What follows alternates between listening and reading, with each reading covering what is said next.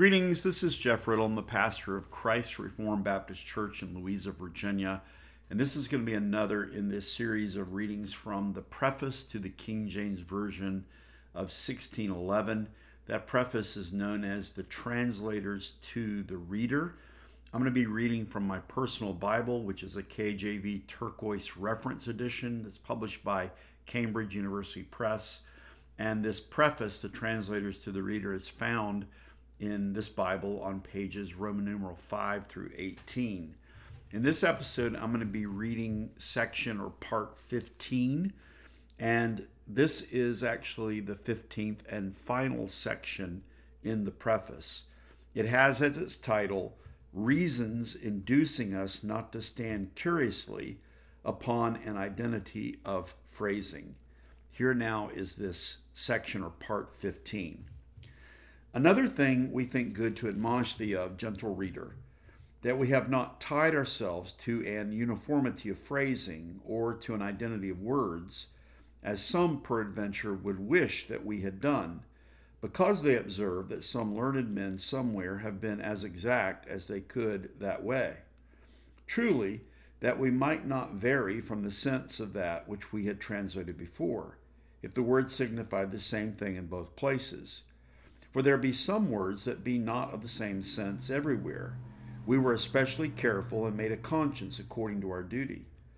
But that we should express the same notion in the same particular word.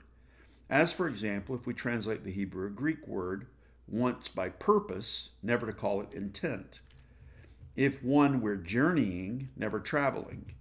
If one were think, never suppose. If one were pain, never ache. If one were joy, never gladness, etc. Thus, to mince the matter, we thought to savor more of curiosity than wisdom, and that rather it would breed scorn in the atheist than bring profit to the godly reader. For is the kingdom of God become words or syllables? Why should we be in bondage to them if we may be free? Use one precisely when we may use another no less fit as commodiously. A godly father in the primitive times showed himself greatly moved that one of newfangledness called krabaton, skimpus. Though the difference be little or none, and another reported that he was much abused for turning kukurbita, to which reading the people had been used, into hedera. Now, if this happened in better times and upon so small occasions, we might justly fear hard censure, if generally we should make verbal and unnecessary changings. We might also be charged by scoffers with some unequal dealing towards a great number of good English words. For as it is written of a certain great philosopher that he should say that those logs were happy that were made images to be worshipped, for their fellows as good as they lay for blocks behind the fire. So if we should say, as it were, unto certain words, stand up higher, have a place in the Bible always, and to others of like quality, get ye hence, be banished forever, we might be taxed peradventure with St. James his words, namely, to be partial in ourselves, and judge of evil thoughts. Add hereunto that niceness in words was always counted the next step to trifling, and so was to be curious about names too. Also that we cannot follow a better pattern for elocution than God himself.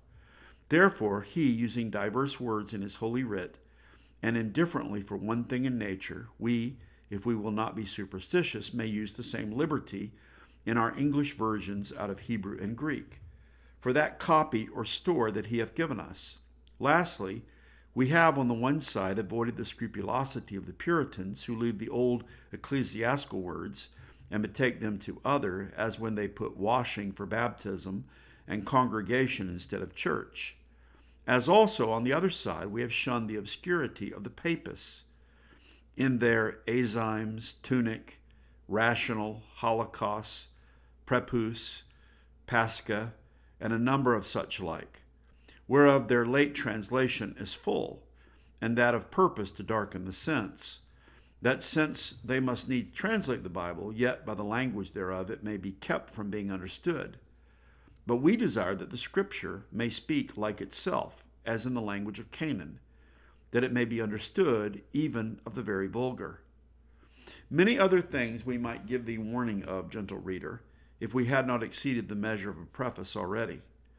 It remaineth that we commend thee to God and to the Spirit of his grace, which is able to build further than we could ask or think. He removeth the scales from our eyes, the veil from our hearts, opening our wits that we may understand his word, enlarging our hearts, yea, correcting our affections, that we may love it above gold and silver, yea, that we may love it to the end. Ye are brought unto fountains of living water, which ye dig not. Do not cast earth unto them with the Philistines, neither prefer broken pits before them with the wicked Jews. Others have labored, and you may enter into their labors. Or receive not so great things in vain. O despise not so great salvation. Be not like swine to tread underfoot so precious things, neither yet like dogs to tear and abuse holy things.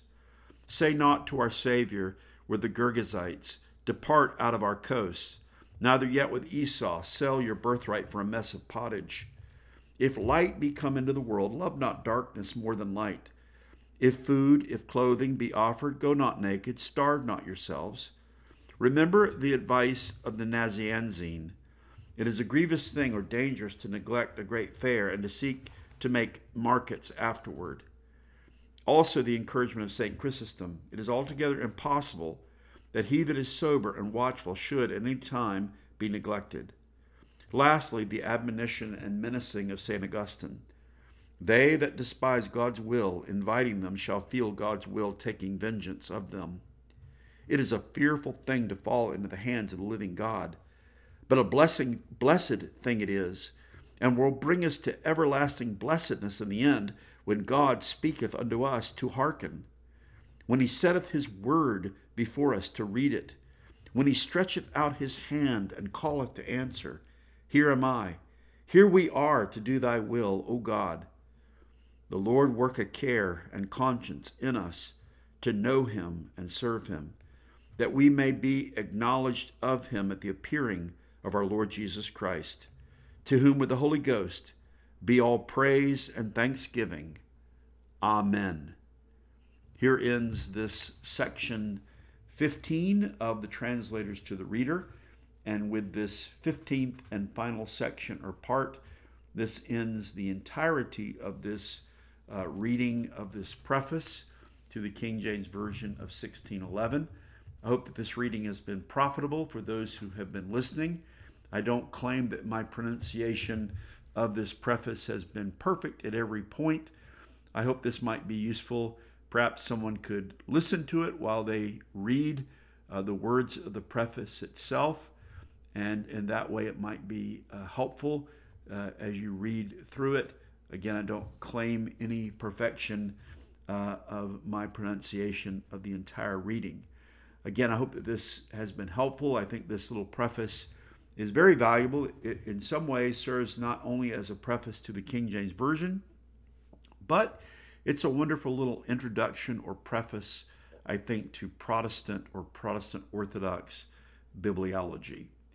With that, we'll bring this series to a conclusion. May the Lord richly bless you and keep you.